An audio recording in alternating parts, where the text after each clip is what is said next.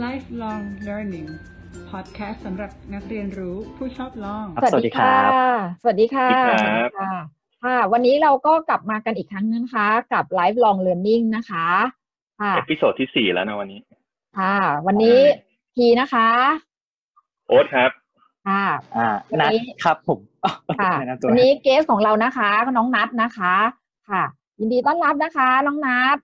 ครับผมยินดีครับค่ะวันนี้นะคะพอดีซึ่งเป็นโฮสต์ของเราอีกคนนึงนะคะติดภารกิจของครอบครัวนะคะก็เลยไม่สามารถจอยการสัมภาษณ์ครั้งนี้ได้ใช่ก็วันนี้ก็เลยจะเป็นทีกับโอ๊ตกัน2คนวันนี้หัวข้อของเราก็คือเป็นอาชีพเรื่องของนักวางแผนการเงิน financial planner financial planner financial planner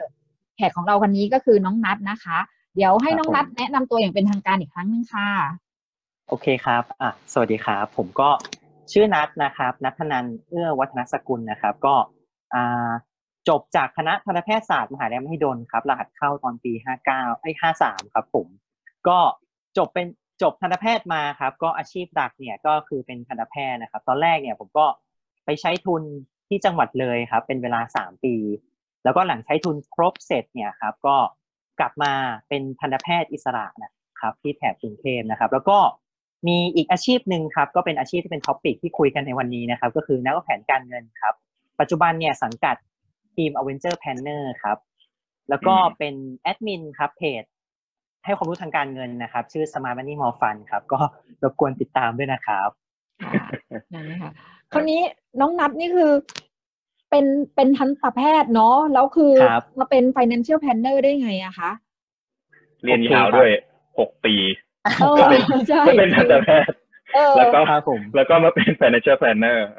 ครับก็โอ้ใช่เล่าก็ยาวครับยาวเหมือนเวลาที่เรียนนะครับก็เหมือน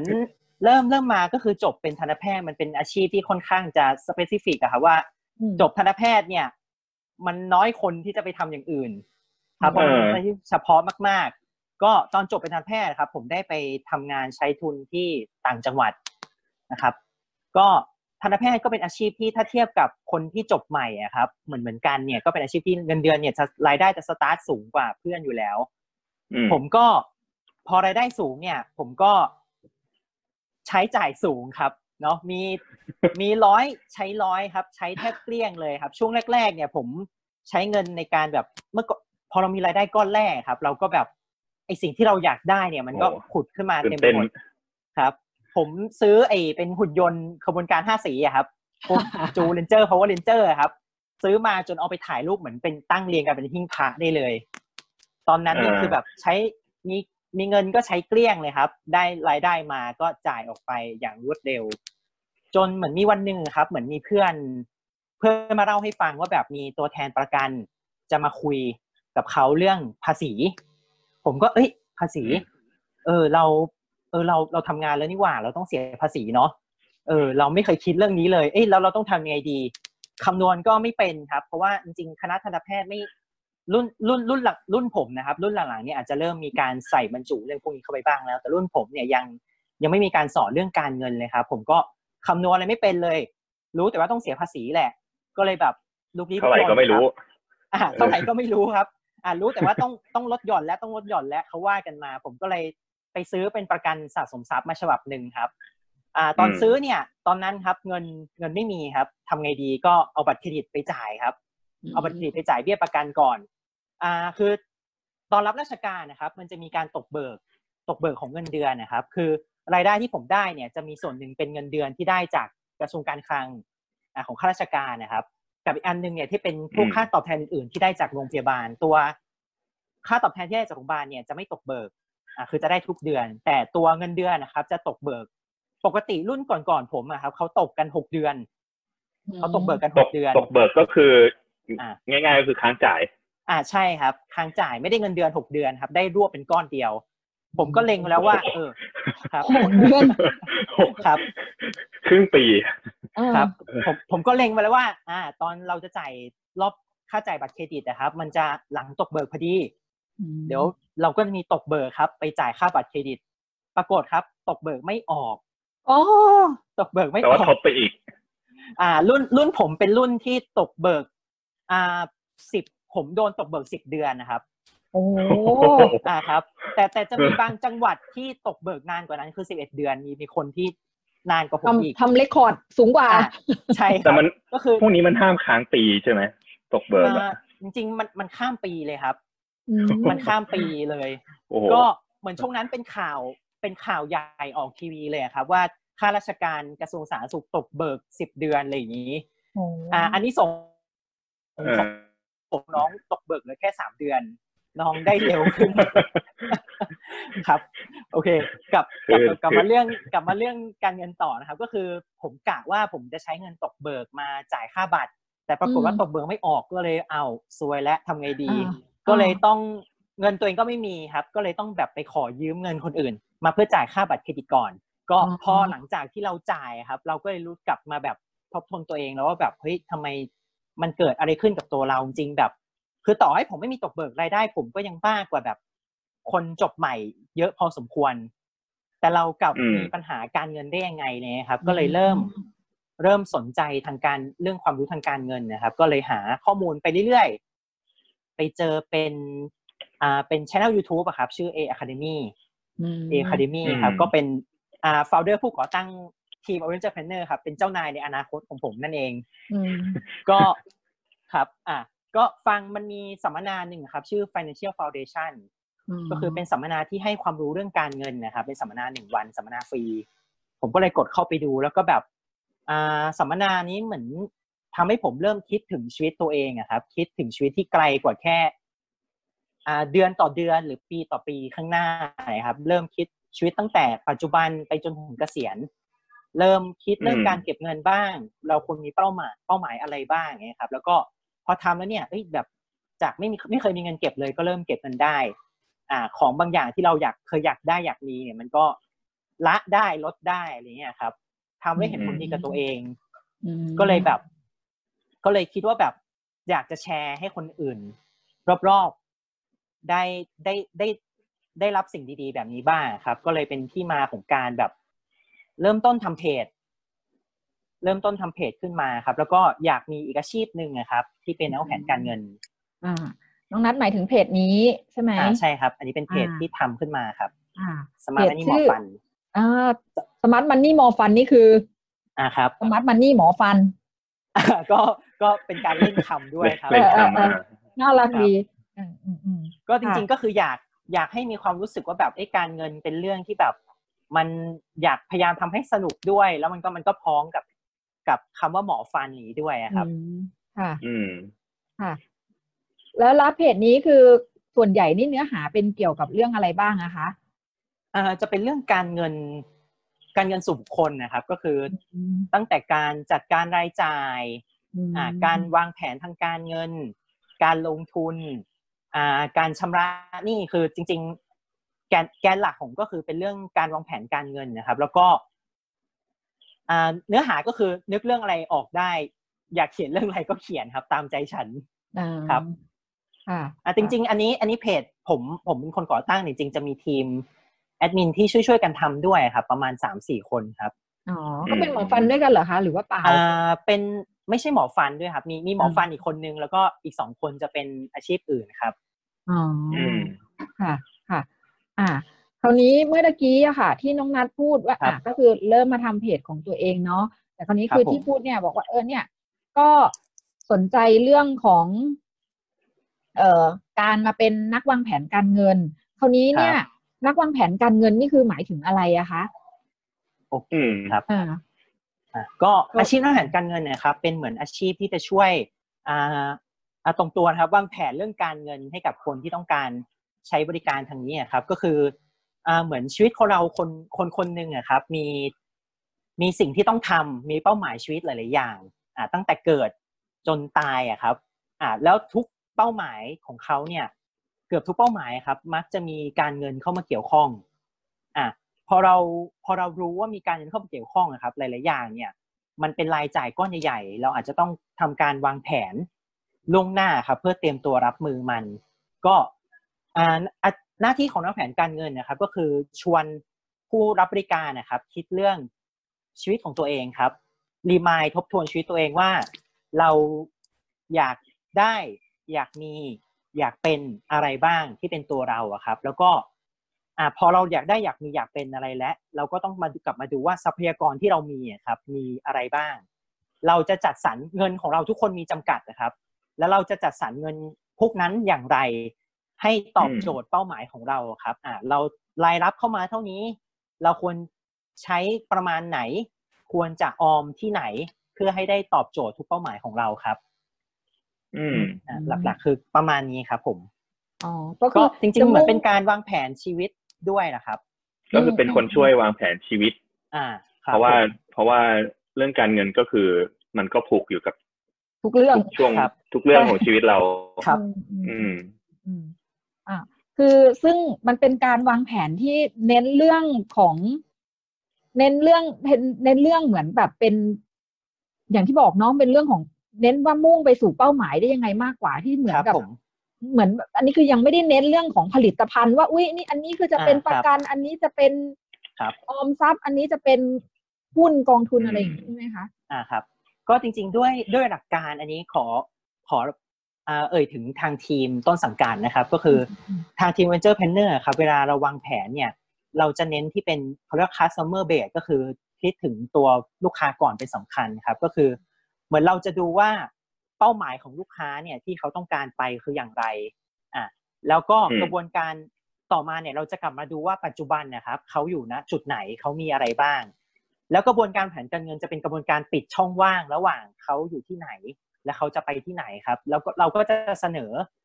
มันหลีกเลี่ยงไม่ได้ครับงานพวกนี้มันต้องเกี่ยวกับการขายแน่ๆแต่เราจะไม่ตั้งธงว่าเราจะขายอะไรเราจะนำเสนอในสิ่งที่จำเป็นต่อการไปสู่เป้าหมายของลูกค้าครับค่ะทีมชื่อว่า Venture Planner นะคะก็คือเดี๋ยวพี่ขอแชร์นิดนึงก็คือน้องนัทหมายถึงทีมนี้ครับใช่ครับนะเป็นทีม Venture Planner ซึ่งรับบริการวางแผนการเงินแบบองค์รวมสำหรับคนไทยทุกคนครับผมนี่ก็คือคุณเอคุณเอศักดาครับเจ้านายของผมเป็น founder เนาะเป็นผู้ก่อตั้งครับเป็นผู้ก่อตั้งคุณเอนี่ค่ะพิธีครับว่าไงจะขอกล่าวถึงคุณเอนิดนึงพอดีคุณเอนี่แกเป็นยูทูบเบอร์เนาะเป็นพี่เห็นทำช่อง YouTube อันนี้คือเป็นช่องของคุณเออันนี้คือเป็นช่องที่ให้ความรู้เรื่องการเงินใช่ครับแล้วก็เลยทำให้สนใจใช่เรื่องการวางแผนการเงินขึ้นมาครับค่ะแล้วคราวนี้คือพอน้องนัทมาเจอทีมนี้เสร็จปุ๊บแล้วยังไงต่อคะก็จริงตอนแรกครับก่อนที่ผมจะเป็นนักแผนการเงินทีมนี้เนี่ยก็ผมเริ่มสนใจเรื่องการเงินนะครับคิดอยากจะทำจริงจังเนี่ยก็ตั้งแต่ประมาณช่วงทำเพจก็ใช้เวลาประมาณปีนี้น่าจะเข้าปีที่3ครับแต่ปัจจุบันเนี่ยผมอยู่กับทีม Venture Planner มาประมาณปีนึงก็คือเรื่องของผมเนี่ยเรื่องวางแผนการเงินนะครับจะเริ่มต้นตั้งแต่ก่อนเข้าทีมครับก็คือเหมือนกับเนื่องจากผมจบในทางทันตแพทย์นะครับแล้วก็คนที่ทันตแพทย์เนี่ยก็จะทำเป็นทันตแพทย์ครับไม่ค่อยมีใครเกเรออกนอกลู่นอกทางแบบผม ก็เลยเหมือนกับจะไม่มีโรโมเดลครับจะไม่มีใครที่แบบผมสามารถที่ผมรู้จักแล้วผมสามารถถามได้ตรงๆอะไรอย่างนี้ก็เลยความรู้ทั้งหมดที่แบบเตรียมตัวที่หามาเนี่ยมันก็จะมาจากการหาข้อมูลจากเน็ตเป็นหลักนะครับก็พอหาข้อมูลจากเน็ตเป็นหลักเนี่ยผมก็แบบจะเริ่มจากการหาข้อมูลว่านักแผนการเงินคืออะไรทำอะไรบ้างแล้วเราจะต้องทำอย่างไรเพื่อได้เป็นนักแผนการเงินนะครับก็ตอนแรกเนี่ยก็ไปเจอเป็นคุณวุฒินักแผนการเงินนะครับชื่อ CFP นี้จะเป็นคุณวุฒิที่สมาคมนักแผนการเงินไทยครับแล้วก็ตลาดหลักทรัพย์เนี่ยเป็นคุณวุฒิที่ให้การรับรองก็พอเราอยากเป็นนักแผนการเงินเนี่ยเราก็รู้แล้วว่าแบบเราอาจจะต้องมีคุณวุฒิเพราะว่าบางทีถ้าเราทำด้วยความเป็นส่วนตัวครับก็เป็นใครไม่รู้โนเนมที่ไหนCFP มันก็เหมือนเป็นแบบเป็นคุณวุฒิที่บอกเป็นประกาศนียบัตรครับบอกว่าเหมือนอารมณ์แม่ช้อยนางรำที่บอกว่าอาหารร้านนี้อร่อยนะอะไรอย่างนี้นะครับCFP ก็แบบคนนี้มีความรู้นะมีประสบการณ์นะครับก็แปลว่าต้องสอบถูกไหมครับใช่ครับก็ CFP ครับคุณรู้ CFP เนี่ยเขาบอกว่าต้องมีอยู่3E ครับก็คือจะมี education ครับคือต้องมีการเรียนจะมีการเรียนอยู่6ฉบับครับเป็น6วิชา6รายวิชาแล้วก็มีexperience ก็คือมีประสบการณ์ครับก็ทำงานในแวดวงทางการเงินเนี่ยเป็นเวลา3 ปีแล้วก็มี ethic ครับก็คือต้องมีจรรยาบรรณในการให้บริการลูกค้าครับก็พอกระบวนการที่ได้มาซึ่ง CFP ครับมันมีสเต็ปที่ค่อนข้างเยอะก็คือต้องมีการเรียนด้วยมีการสอบด้วยสมัยที่ผมเริ่มคิดจะเป็นตรงนี้ครับมันก็ตอนนั้นผมยังใช้ทุนอยู่ที่จังหวัดเลยก็คือจะอยู่อำเภอผมเป็นพื้นที่กันดารนะครับมีรถเข้ากรุงเทพวันละรอบตอนทุ่มหนึ่งครับก็เลยแบบเพราะฉะนั้นผมเลยต้องวางแผนแบบให้ทุกอย่างมันสอดคล้องกับแผนชีวิตของเราครับเราก็ต้องมาดูว่าแบบเราจะทำอะไรเมื่อไหร่เราจะเรียนอันนี้เมื่อไหร่เราจะสอบอันไหนเมื่อไหร่บ้างแล้วก็เพื่อให้มันสอดคล้องกับตารางเวลาตารางชีวิตของเราครับก็ทั้งมีแบบพอCFP มันมีเรื่อง experience ด้วยครับประสบการณ์ก็ต้องไปทำงานทางการเงินก็เริ่มไปทำเป็นตัวแทนประกันอะไรเงี้ยครับเพื่อให้ได้ประสบการณ์ทางการเงิน3 ปีเพื่อยื่นขอคุณวุฒิเนี่ยครับก็ผมจะมีเป็นนะครับแบบไหนเขาถึงจะนับว่ามีประสบการณ์ทางด้านการเงินบ้างครับเหมือนจะเป็นอาชีพที่เขากำหนดไว้ครับเช่นเหมือนทำงานธนาคารทำงานเป็นผู้แนะนำการลงทุนในบริษัทหลักทรัพย์หรือทำงานเป็นผู้ลูกค้าสัมพันธ์ในกบข.หรือตัวแทนประกันในพวกนี้ครับเป็นอาชีพที่ขอมายื่นคุณวุฒินี้ได้ครับก็ตอนวางแผนชีวิตผมก็จะเขียนเป็นแบบทำเป็นตารางไทม์ไลน์ไว้เลยว่าช่วงนี้เราจะสอบตัวนี้นะเราจะสอบผู้แนะนำการลงทุนช่วงนี้เราจะสอบตัวแทนประกันช่วงนี้เราจะไปเรียนแล้วช่วงนี้เราจะสอบอะไรพวกนี้ครับแสดงว่ามันมีสเต็ปค่อนข้างเยอะเหมือนกันนะครับเนี่ยครับผมมีขั้นตอนที่ค่อนข้างเยอะครับนัดแสดงว่าต้องมีแพชชั่นเรียกว่าแรงกล้าในการทำอันนี้ครับนัดใช้เวลาไปกี่นานนะครับในการที่จะได้ใบประกาศอันนี้มาต้องบอกตรงๆว่าตอนนี้ผมยังไม่ได้ครับเพราะว่าอันหนึ่งมีติดอยู่2อย่างครับอย่างแรกก็คือเรื่องประสบการณ์การทำงานครับผมยังมีประสบการณ์ทำงานแค่2 ปีครับยังไม่ถึงเนาะยังไม่ถึงครับส่วนที่2ก็คือเหมือนเรื่องเกี่ยวกับการสอบครับก็จริงๆไทม์ไลน์ผมจะสอบครบหมดแต่ไม่รู้จะผ่านหรือเปล่านะครับจะสอบครบหมดตอนเดือนมีนาที่ผ่านมาแต่ปรากฏมีนาดันเป็นโควิดเจอโควิดทุกแอคทิวิตี้ทุกอย่างมันก็เลยจะล่มไปครับก็เลยจะสอบตัวสุดท้ายครับก็คือต้นเดือนหน้าครับก็จะสอบเป็นตัวสุดท้ายแล้วก็แต่จะยื่นขอ CFP ได้เนี่ยผมต้องรอประสบการณ์ทำงานครบตอนประมาณกลางปีหน้าครับถึงจะขอคุณวุฒินี้ได้ครับแต่ก็กำลังอยู่ on track เนาะคือครับอยู่ในระหว่างทางครับอยู่ในระหว่างทางคราวนี้ระหว่างทางตอนนี้เนี่ยที่น้องนัทบอกว่าก็คือเลยไปเข้าทีมกับทาง Avenger Planner คนนี้คือระหว่างที่ทำกับทาง Avenger Planner เนี่ยคือมีไปทำอะไรบ้างอะคะแล้วคือตอนเข้าไปทำงานกับทาง Avenger Planner นี่คือมันต้องผ่านขั้นตอนอะไรบ้างนะคะโอ้ อันนี้ยาวมากครับก็เหมือนทีม Avenger Planner เนี่ยอาจจะไม่เหมือนหน่วยงานทางการเงินอื่นนะครับที่ต้องบอกตรงว่าเหมือนเราไม่ได้เน้นการสร้างคนเยอะๆเท่าไหร่ครับกระบวนการเข้าทีม Avenger Planner เนี่ยก็จะมีตั้งแต่เหมือนการไปฟัง Open House ก่อนว่าแนวทางของทีมเนี่ยเป็นอย่างไรบ้างเพื่ออาจจะเป็นเพื่อการให้คนที่อาจจะไม่ได้เขาอาจเข้ามาเพราะคาดหวังอะไรบางอย่างครับทำให้เขารู้ว่าเนี่ยเขาตอบสนองกับสิ่งที่เขาต้องการหรือเปล่าพอฟัง Open House เสร็จปุ๊บก็จะให้เลือกครับว่าเราจะตัดสินใจสมัครเข้าร่วมทีมไหมพอสอบเข้าร่วมทีมเสร็จปุ๊บก็จะมีการสอบอยู่เป็นวิชาการครับอยู่3อย่างอันแรกจะเป็นข้อสอบเป็นวัดความรู้ครับก็คือจะเป็นข้อสอบช้อยส์ครับก็เป็นความรู้ทางการเงินก็สอบไปพอสอบผ่านเสร็จปุ๊บข้อสอบตัวถัดมาจะเป็นเรื่องเกี่ยวกับการสื่อสารครับก็นักวางแผนการเงินเนี่ยเป็นอาชีพที่ต้องสื่อสารกับลูกค้าเยอะก็จะมีข้อสอบการสื่อสารจะมีการให้เขียนบทความครับมีการให้เขียนบทความแล้วก็จะมีการอัดเป็นแบบเป็นสถานการณ์สมมุติเป็นอัดคลิปวิดีโอในการสื่อสารกับลูกค้าครับพ พอผ่านขั้นที่2เสร็จปุ๊บข้อสอบการสื่อสารก็จะเป็นข้อสอบฉบับสุดท้ายครับก็คือเป็นการเอานำความรู้ที่ได้เนี่ยไปประยุกต์ใช้กับเคสของลูกค้าก็จะมีตัวอย่างเคสมาแล้วก็ให้วางแผนการเงินเสมือนกับเราทำการวางแผนให้ลูกค้าคนนั้นจริงๆครับพอสอบ3ขั้นตอนเสร็จปุ๊บก็ผ่านแล้วเนี่ยก็จะเป็นขั้นสุดท้ายก็คือเป็นการสอบสัมภาษณ์โดย founder ครับผู้ก่อตั้งทั้ง3คนก็จะมา founder ก็จะให้ทำแผนการเงินของตัวเองครับก่อนเราจะไปวางแผนให้คนอื่นเนี่ยเราก็ต้องวางแผนตัวเองให้ได้ให้ดีก่อนก็นำแผนที่วางเนี่ยไปเสนอให้กับ founder ซึ่งเหมือนกับทีม Avenger Planner ครับเหมือนกับข้อหนึ่งที่เมื่อกี้เปิดเพจ Avenger Planner ครับเราเขียนมอตโต้ของเราอย่างหนึ่งก็คือเราต้องการให้บริการวางแผนการเงินที่มีคุณภาพกับคนไทยทุกคนคือเราไม่ได้เลือกว่าลูกค้ารวยหรือจนลูกค้ามีทรัพย์มีค่าตอบแทนให้เราหรือเปล่าครับเราต้องการให้เข้าถึงทุกคนเพราะฉะนั้นเนี่ยเหมือนกับการทำของเราครับเราอาจจะไม่ได้ทำเพื่อประโยชน์ของเราเป็นสำคัญเพราะฉะนั้นเนี่ยทุกคนที่เข้าทีม Avenger Planner ครับจะต้องมีสถานะทางการเงินที่ค่อนข้างจะมั่นคงในระดับหนึ่ง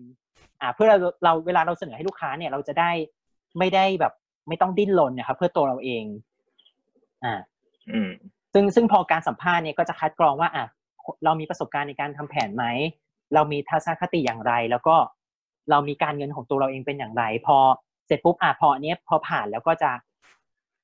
ยังไม่ได้เป็นนักวางแผนนะครับเหมือนว่าผ่านทุกอย่างแล้วจะเป็นนักวางแผนและจะทำงานได้แล้วก็ยังไม่ใช่ครับอาจจะเข้าสู่ระบบที่เรียกว่า Avenger Planner Academy ครับก็คือจะมีการไปเรียนนะครับเรียนเกี่ยวกับเรื่องการวางแผนการเงินเนี่ยตอนนั้นเนี่ยตารางเรียนเนี่ยเป็นเรียนทุกวันเสาร์ครับเรียนทุกวันเสาร์ทุกสัปดาห์ติดกันเลยเป็นเวลาประมาณ 3-4 เดือนซึ่งตอนนั้นโอ้โหแบบยอมรับว่าเหนื่อยมากครับเพราะว่าตอนที่ผมเรียนเนี่ยผมยังอยู่ที่จังหวัดเลยผมยังอยู่ที่จังหวัดเลยแล้วก็คือผมอยู่ที่จังหวัดเลยแล้วก็ผมวันเสาร์อาทิตย์ครับจะมีเวรที่ทันตแพทย์ต้องไปขึ้นเวรด้วยเพราะฉะนั้นแบบเหมือนพอผมไม่สามารถขึ้นเวรได้ทุกวันเสาร์เนี่ยผมก็เลยคุยกับคนในฝ่ายว่าเขาโอเคไหมถ้าผมขอขึ้นเวรแค่วันอาทิตย์วันเดียวเขาโอเคเขายอมรับผมก็ไทม์ไลน์ชีวิตผมช่วงนั้นก็จะเป็นคืนวันศุกร์ครับผมต้องจับรถทัวร์รอบทุ่มนึงมานั่งรถทัวร์มาลงที่กรุงเทพประมาณ 3:00 4:00 ครับแล้วก็ไปนอนครับไปนอนที่ออฟฟิศที่นอนที่ออฟฟิศAvengerครับนอนประมาณ 2-3 ชั่วโมงครับแล้วก็ตื่นมาเรียนพอตื่นมาเรียนเสร็จปุ๊บเรียนถึงประมาณ 5:00-6:00 เย็นนะครับก็ต้องกลับไปหมอชิดครับนั่งรถทัวร์กลับไปขึ้นเวรวันอาทิตย์ครับช่วงนั้นก็เป็นช่วงที่เหมือนรถทัวร์นี่เป็นเหมือนบ้านอีกหลังนึงเลยครับแล้วก็หลังจากที่เรียนเสร็จครับก็จะมีการสอบครับยังไม่ใช่สอบเป็นแพลนเนอร์นะครับทีมนี้นี่เป็นแพลนเนอร์กันยากมาก ไม่รู้จะยากไปไหนก็คือจะมีการสอบเขาเรียกว่าเป็น assistant planner ครับก็คือเหมือนกับจะเป็นผู้ช่วยนักแผนการเงินคราวนี้เราจะเอาแผนการเงินของตัวเองครับที่เราเคยทำเนี่ยสมัยตอนที่สัมภาษณ์เข้าทีมครับมาทำแผนการเงินใหม่อันนี้เขาเนี่ยจะเป็นในรูปแบบของทีม Avenger Planner ในการผ่านการเรียนรู้อะไรมาแล้วมาเสนอให้กับ founder ฟังครับแล้วก็ founder จะพิจารณาผ่านหรือไม่ผ่านพอเราผ่านเสร็จปุ๊บคราวนี้เราก็ได้เป็นผู้ช่วยนักแผนการเงินครับก็คือต้องตามนักแผนการเงินรุ่นพี่ครับไปทำเคสของลูกค้าช่วงนั้นเนี่ยเราก็จะตามเขาไปครับไปดูว่าเขาทำงานอย่างไรแล้วก็จะมีเหมือนเป็นเทสงานนะคะว่าต้องทำงานอะไรบ้างแนะนำเรื่องการลงทุนมีเก็บข้อมูลเนี่ยครับรุ่นพี่ก็จะประเมินว่าเราผ่านหรือไม่ผ่านในงานที่เราจะทำแล้วก็เราต้องทำสิ่งเขาเรียกว่าแผนเงาครับก็คือเอาข้อมูลที่เราได้จากลูกค้าเนี่ยมาทำเป็นแผนการเงินเงาที่ไม่ใช่แผนการเงินของที่แพลนเนอร์ที่เป็นเจ้าของเคสเขาทำครับไปรวบรวมแผนทุกแผนเนี่ยที่เราไปเขาเรียกว่าไปแอสซิสต์ครับพอเสร็จปุ๊บก็จะส่งแผนทั้งหมดเนี่ยให้กับทางศูนย์กลางทีม Avenger พอเราแอสซิสต์ครบ6เคสครับก็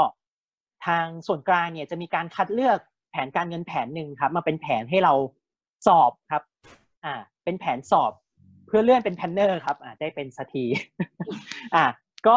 พอตอนสอบแพลนเนอร์ครับเราก็จะเอาแผนอันนั้นเนี่ยมาปรับปรุงใหม่ครับแล้วก็ไปพรีเซนต์อยู่หน้าห้องครับเป็นการพรีเซนต์เนี่ยเปรียบเสมือนกับเราคุยกับลูกค้าจริงๆเลยให้กับคณะกรรมการ7คนฟังนะครับแล้วก็ คณะกรรมการเนี่ยจะเป็นคนตัดสินว่าเราผ่านหรือไม่ผ่านนะครับก็ถ้าผ่านเนี่ยก็จะได้เป็นนักแผนการเงินของทีม Manager เต็มตัวสามารถรับลูกค้าเองได้แต่ถ้าไม่ผ่านก็อาจจะต้องไปสอบใหม่หรือว่าอาจจะมีงานบางอย่างครับที่ต้องไปทำเพิ่มก่อนที่จะมาสอบใหม่หรือผ่านเงื่อนไขครับซึ่งกระบวนการที่กว่าจะเข้าทีมจนได้เป็นนักแผนการเงินที่รับเคสเองเนี่ยก็กินเวลาอย่างน้อยก็6 เดือนนะครับถึงปีหนึ่งแล้วแต่คนครับยาวนานมากครับค่ะแล้วตอนนี้น้องนัทก็ได้เป็น financial planner เต็มตัวแล้วหมายถึงว่าก็เป็น planner ของทาง Avenger Planner เต็มตัวแล้วครับผมอันนี้คือก็มีเริ่มรับเคสลูกค้าได้เจอลูกค้าจริงๆแล้วคือตอนคือสิ่งที่เราเรียนมาเนี่ยเราเรียนรู้เรื่องของการเตรียมตัวการเป็นการเจอลูกค้าการอะไรนู่นนี่นั่นแล้วพอไปเจอจริงๆแล้วเรามีได้เรียนรู้อะไรเพิ่มเติมไหมคะหรือว่ามันมีทักษะประสบการณ์อะไรที่เราได้เรียนรู้เพิ่มเติมครับจริงๆก็เหมือนทุกเคสครับได้แทบได้ว่าได้เรียนรู้สิ่งใหม่ๆทั้งหมดเลยเหมือนทักษะที่แบบได้เพิ่มเติมมาครับจริงๆมันเยอะมากคือตั้งแต่เอาจริงเล่าตั้งแต่ก่อนที่เข้าทีมนะครับคือก่อนหน้าที่ผมจะเข้ามาทำงานพวกเนี้ยสไตล์การแต่งตัวผมจะเป็นพวกชอบใส่เสื้อยืดกางเกงขาสั้นรองเท้าแตะครับผมมีรองเท้าอยู่คู่เดียวจริงๆคือตั้งแต่สมัยเรียนนะครับผมตอนสมัยเรียนมี2 คู่ต้องเวลาขึ้นคลินิกต้องใส่รองเท้าหนังไม่งั้นเดี๋ยวอาจารย์ว่าแต่แบบพอคลินิกผมก็จะเปลี่ยนรองเท้าแตะไปงานไกด์เนี่ยผมยังใส่รองเท้าแตะเลยอะไรเงี้ยครับผมมีรองเท้าอยู่คู่เดียวแต่พอแบบเรารู้ว่าเราอยากทำงานในทางนี้เนี่ยครับเราก็ต้องแบบปรับเปลี่ยนเพราะว่างานนี้เนี่ย first impression เนี่ยค่อนข้างสำคัญผมก็เปลี่ยนการแต่งตัวจากที่ว่ามาเนี่ยกลายเป็นใส่เสื้อเชิ้ตกางเกงสแล็กแล้วก็รองเท้าก็เป็นรองเท้าหุ้มส้นอย่างเงี้ยครับแล้วก็เรื่องการสื่อสารนะครับอันนี้เป็นงานที่สำคัญมากเพราะอย่างที่บอกว่า Financial Planner เนี่ยเราต่อให้เราวางแผนเก่งยังไงก็ตามครับแต่ถ้าเราไม่สามารถสื่อสารให้กับอีกฝ่ายนึงลูกค้าคนที่เราวางแผนให้เขาเข้าใจถึงประเด็นที่เราต้องการสื่อบางทีมันก็เฟลผมเดิมเป็นจริงผมเป็นคน introvert ผมจะแบบไม่ชอบการเจอคนแปลกหน้าไม่ชอบการคุยกับคนแปลกหน้าเท่าไหร่ครับแต่ก็ได้งานนี้เนี่ยมันก็ทำให้เราต้องฝึกพัฒนาตัวเองครับเข้าเป็นงานขายก็ต้องเจอผู้คนเลยมากขึ้นหรือเรื่องทักษะการจัดการเวลาครับพอเราทำหลายๆงานเนี่ยหรือช่วงที่ผมยังอยู่จังหวัดเลยครับอันนี้เนี่ยทำหลายอย่างต้องจัดการเวลาแล้วทุกอย่างทำงานทุกอย่างเราต้องเป๊ะครับผมจะมีการแบบทำเป็นตารางงานว่าวันนี้ต้องทำอะไรอย่างไรบ้างครับเพื่อให้เราไม่สามารถเลือกทิ้งอย่างใดอย่างหนึ่งได้ชีวิตจริงเราก็ต้องทำเป้าหมายเราก็อยากไปเพราะฉะนั้นเนี่ยเราก็ต้องเหนื่อยต้องจัดการมากกว่าคนอื่นครับหรือว่า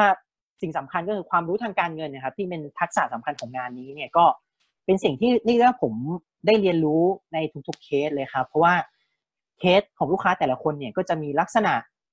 อะไรต่างๆที่ต่างกันนะครับทำให้เราได้เรียนรู้ได้พัฒนาตัวเองเพิ่มขึ้นไปเรื่อยๆครับคราวนี้แล้วหลังจากที่ได้รับเคสลูกค้าแล้วอะค่ะคือมีเคสอะไรที่แบบประทับใจหรือว่ามีเคสไหนที่แบบโอ้แบบท้าทายมากเลยอะไรอย่างนี้มาแชร์ได้ไหมคะจริงๆก็ผมรู้สึกประทับใจลูกค้าเกือบทุกคนของทีมนะครับแต่ถ้าจะให้นึกเร็วๆก็เอาเป็นเคสล่าสุดเลยครับที่เพิ่งเสนอแผนกันเมื่อวานเลยสดๆร้อยความรู้สึกประสบการณ์อะไรยังใหม่อยู่นะครับก็เคสเมื่อวานเหมือนเป็นน้องนักศึกษาครับยังเรียนอยู่เลยแต่สิ่งที่ประทับใจก็คืออย่างแรกก็คือเหมือนยังเรียนอยู่เลยแต่เขาแบบมีความสนใจเรื่องการเงินแล้วนะครับแล้วก็พอได้มาคุยกับน้องเขาครับปรากฏว่าจริงๆน้องเขาเนี่ยไม่ใช่นักศึกษาทั่วไปครับเขาทำงานไปด้วยมีรายได้ระหว่างเรียนนะครับก็คือเขาทำงานแล้วก็ค่อนข้างจะประสบความสำเร็จในด้านงานของเขาด้วยนะครับทำให้แบบเหมือนพอเริ่มมีรายได้ระหว่างเรียนเขาก็เริ่มคิดถึงเรื่องอนาคตมากขึ้นอะไรอย่างนี้ก็เลยแบบอยากจะจัดการเงินให้อย่างเป็นระบบระเบียบครับแล้วก็จัดการเงินไปสู่เป้าหมายในอนาคตของตัวเองจริงๆก็ชื่นชมน้องเขาที่เหมือนกับอายุแค่นี้คือจริงๆเขาอาจจะคล้ายผมครับก็คือไม่ได้ชอบในสายงานในสิ่งที่ตัวเองเรียนเท่าไหร่แต่เขาก็ยังสามารถค้นพบทางที่ตัวเอง ชอบได้ตั้งแต่สมัยเรียนแล้วก็สามารถทำมันให้เลี้ยงตัวเองได้ตั้งแต่ตอนเรียนเลยด้วยซ้ำครับก็ถือว่าเป็นเรื่องที่แบบประทับใจในน้องคนนี้มากๆครับค่ะอ๋อแล้วในฐานะนักวางแผนการเงินที่รับลูกค้ามาเป็น10เคสอะค่ะคือเราแบบดูรวมๆแล้วเนี่ยเราคิดว่าเรียกว่าไงดีคือตอนนี้คือสังคมไทยหรือว่าลูกค้าอะไรอย่างเงี้ยค่ะเขามีความรู้เรื่องของการวางแผนการเงินมากขนาดไหนหรือว่าจริงๆแล้วคือก็สังเกตได้ว่าคือมีคนคือสนใจเรื่องการวางแผนการเงินมากขึ้นหรือยังไงอะไรอย่างเงี้ยค่ะผมคิดว่าหลังๆคนเริ่มตระหนักรู้เรื่องวางแผนการเงินมากขึ้นนะครับก็จริงๆผมว่าเรื่องโควิดเนี่ยที่เกิดขึ้นเนี่ยทำให้หลายคนน่าจะรู้ดีเลยจริงเนาะความแน่นอนที่เราเคยคิดว่ามันแน่นอนมันกลายเป็นความไม่แน่นอนซะงั้นครับก็มาทำให้คนหลายคนเนี่ยอาจจะใส่ใจสนใจในเรื่องพวกนี้มากขึ้นครับรู้ว่ามันเราต้องจัดการอะไรให้มันดีมากขึ้นนะครับซึ่งก็เลยต้องพึ่งพานักวางแผนการเงินเนี่ยแหละเนาะครับค่ะแล้วถ้าสมมุติว่าพูดถึงคนสักคนหนึ่งที่อยากจะเป็นนักวางแผนการเงินนะคะน้องนัทคิดว่าคือเขาต้องแบบเขาควรจะมีคาแรคเตอร์ยังไงหรือว่าเขาควรจะแบบเขาควรจะมีลักษณะยังไงหรือเขาควรจะแบบว่าต้องมีความสนใจอะไรเป็นต้องมีใช่ผมคิดว่าเหมือนอาชีพนักวางแผนการเงินเนี่ยครับเป็นอาชีพที่อย่างที่บอกว่าด้วยเนื้องานเนี่ยครับคือการวางแผนชีวิตของคนหนึ่งนะครับวางแผนชีวิตของคนหนึ่งเพราะฉะนั้นเนี่ยเหมือนอย่างอื่นก็เหมือน CFP ครับจริงๆเราต้องมีเอติกครับเราต้องมีจรรยาบรรณเหมือนยึดถือประโยชน์ของลูกค้าเป็นสำคัญนะครับเพราะว่าเหมือนกับบางทีถ้าเราอาศัยประโยชน์จากความไม่รู้ของลูกค้าครับเพราะว่าเราเป็นโปรเฟสชั่นอลเนี่ยเราเป็นการทำงานด้านนี้เนี่ยเราย่อมรู้มากกว่าลูกค้าคนเป็นหลักนะครับเสนอสิ่งต่างๆให้ลูกค้าเนี่ยโดยยึดถือประโยชน์ของเราเป็นหลักเนี่ยบางทีเราอาจจะทำให้ชีวิตของคนหนึ่งอะครับไปในทางที่ไม่ถูกไม่ควรหรือไปได้ไม่เท่ากับที่เขาควรจะไปได้อะครับเพราะฉะนั้นเนี่ยเรื่องผมคิดว่าเรื่องแบบจรรยาบรรณเรื่องอันนี้ผมแบบขอยกคำของสมเด็จ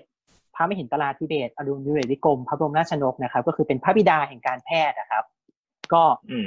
ท่านจะพูดว่าเหมือนขอให้ถือประโยชน์ส่วนตนเป็นที่2ประโยชน์ของเพื่อนมนุษย์เป็นกิจที่1ลาภทรัพย์และเกียรติยศจะตกมาแก่ท่านเองถ้าท่านทรงธรรมะแห่งวิชาชีพให้บริสุทธิ์ผมคิดว่า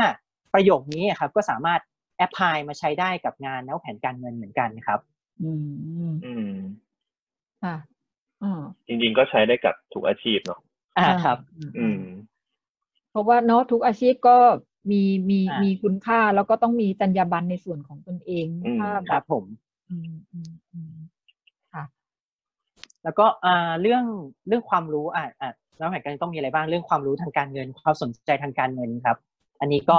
ปฏิเสธไม่ได้ว่าต้องมีแน่ๆแล้วถ้าเราไม่ชอบเรื่องการเงินเราเห็นตัวเลขแล้วเราเบอร์เรางงอะไรเงี้ยครับเราไม่ชอบเรื่องการลงทุนเรา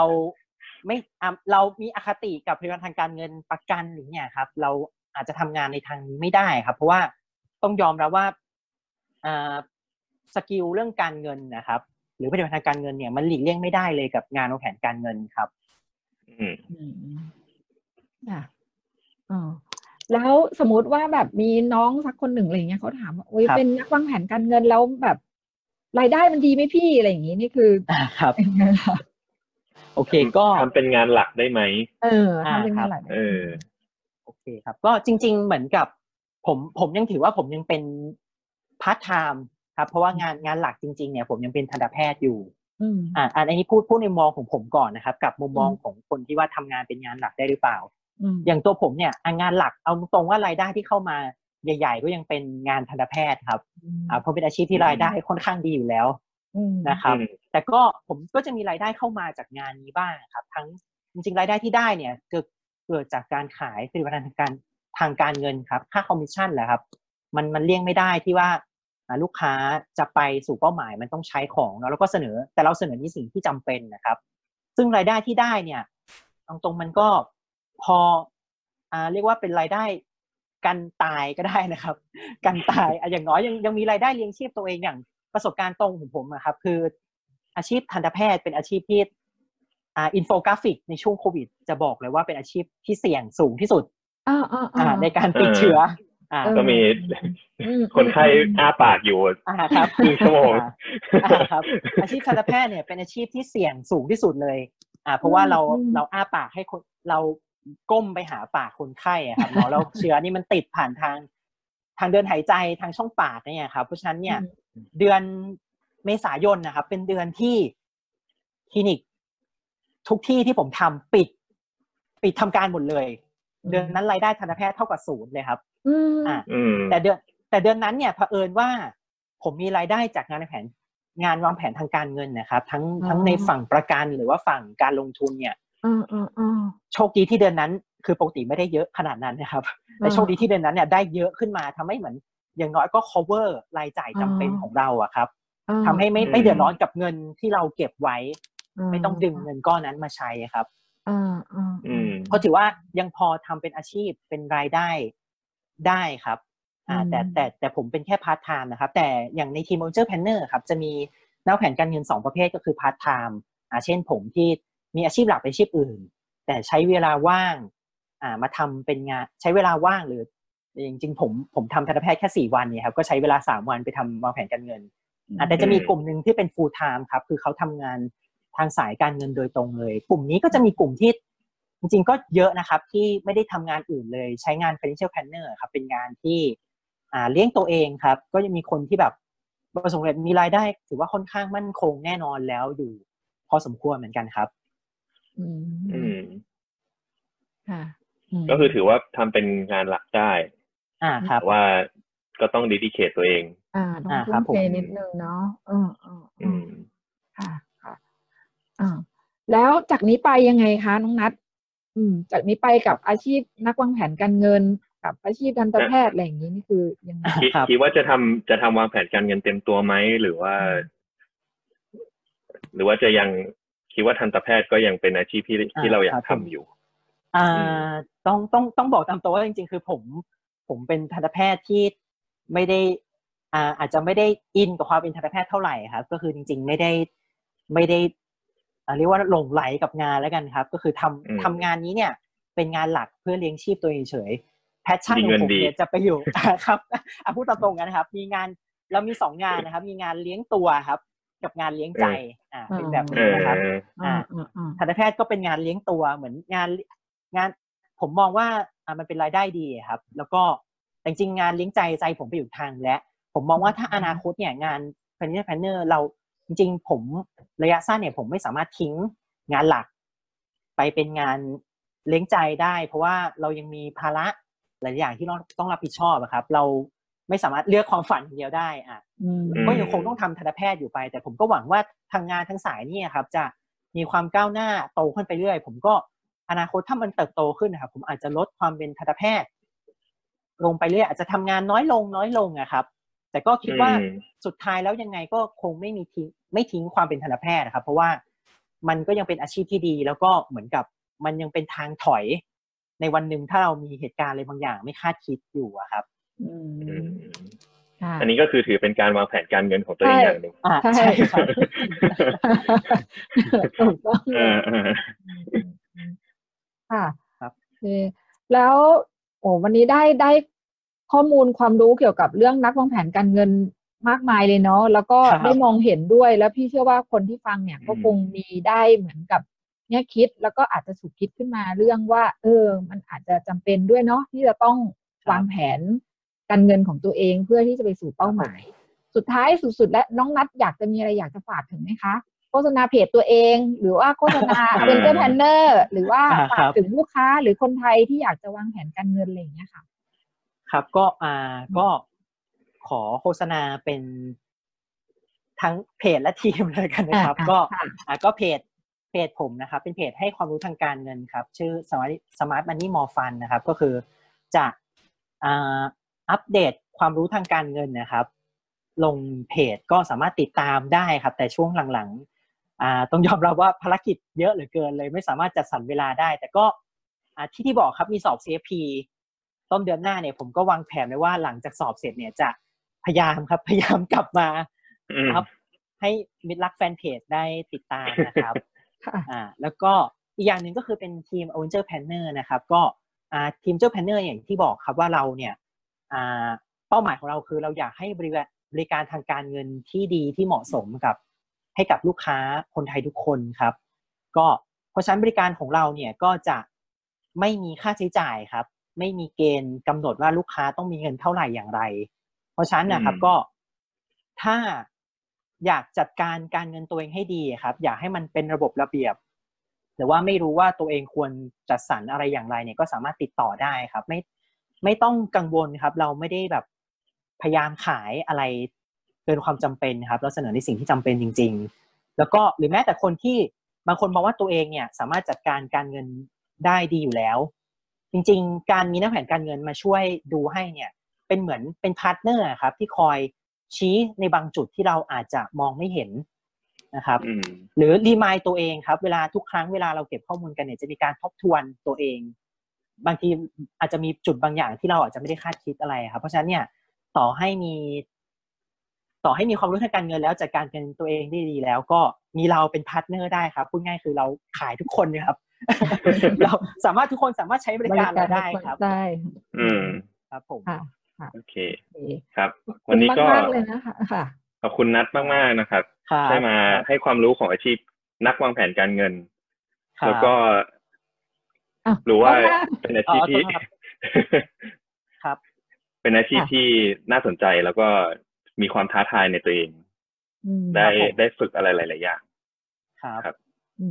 แล้วก็พี่คิดว่ามันก็เป็นอาชีพที่มีประโยชน์ต่อสังคมด้วยเนาะ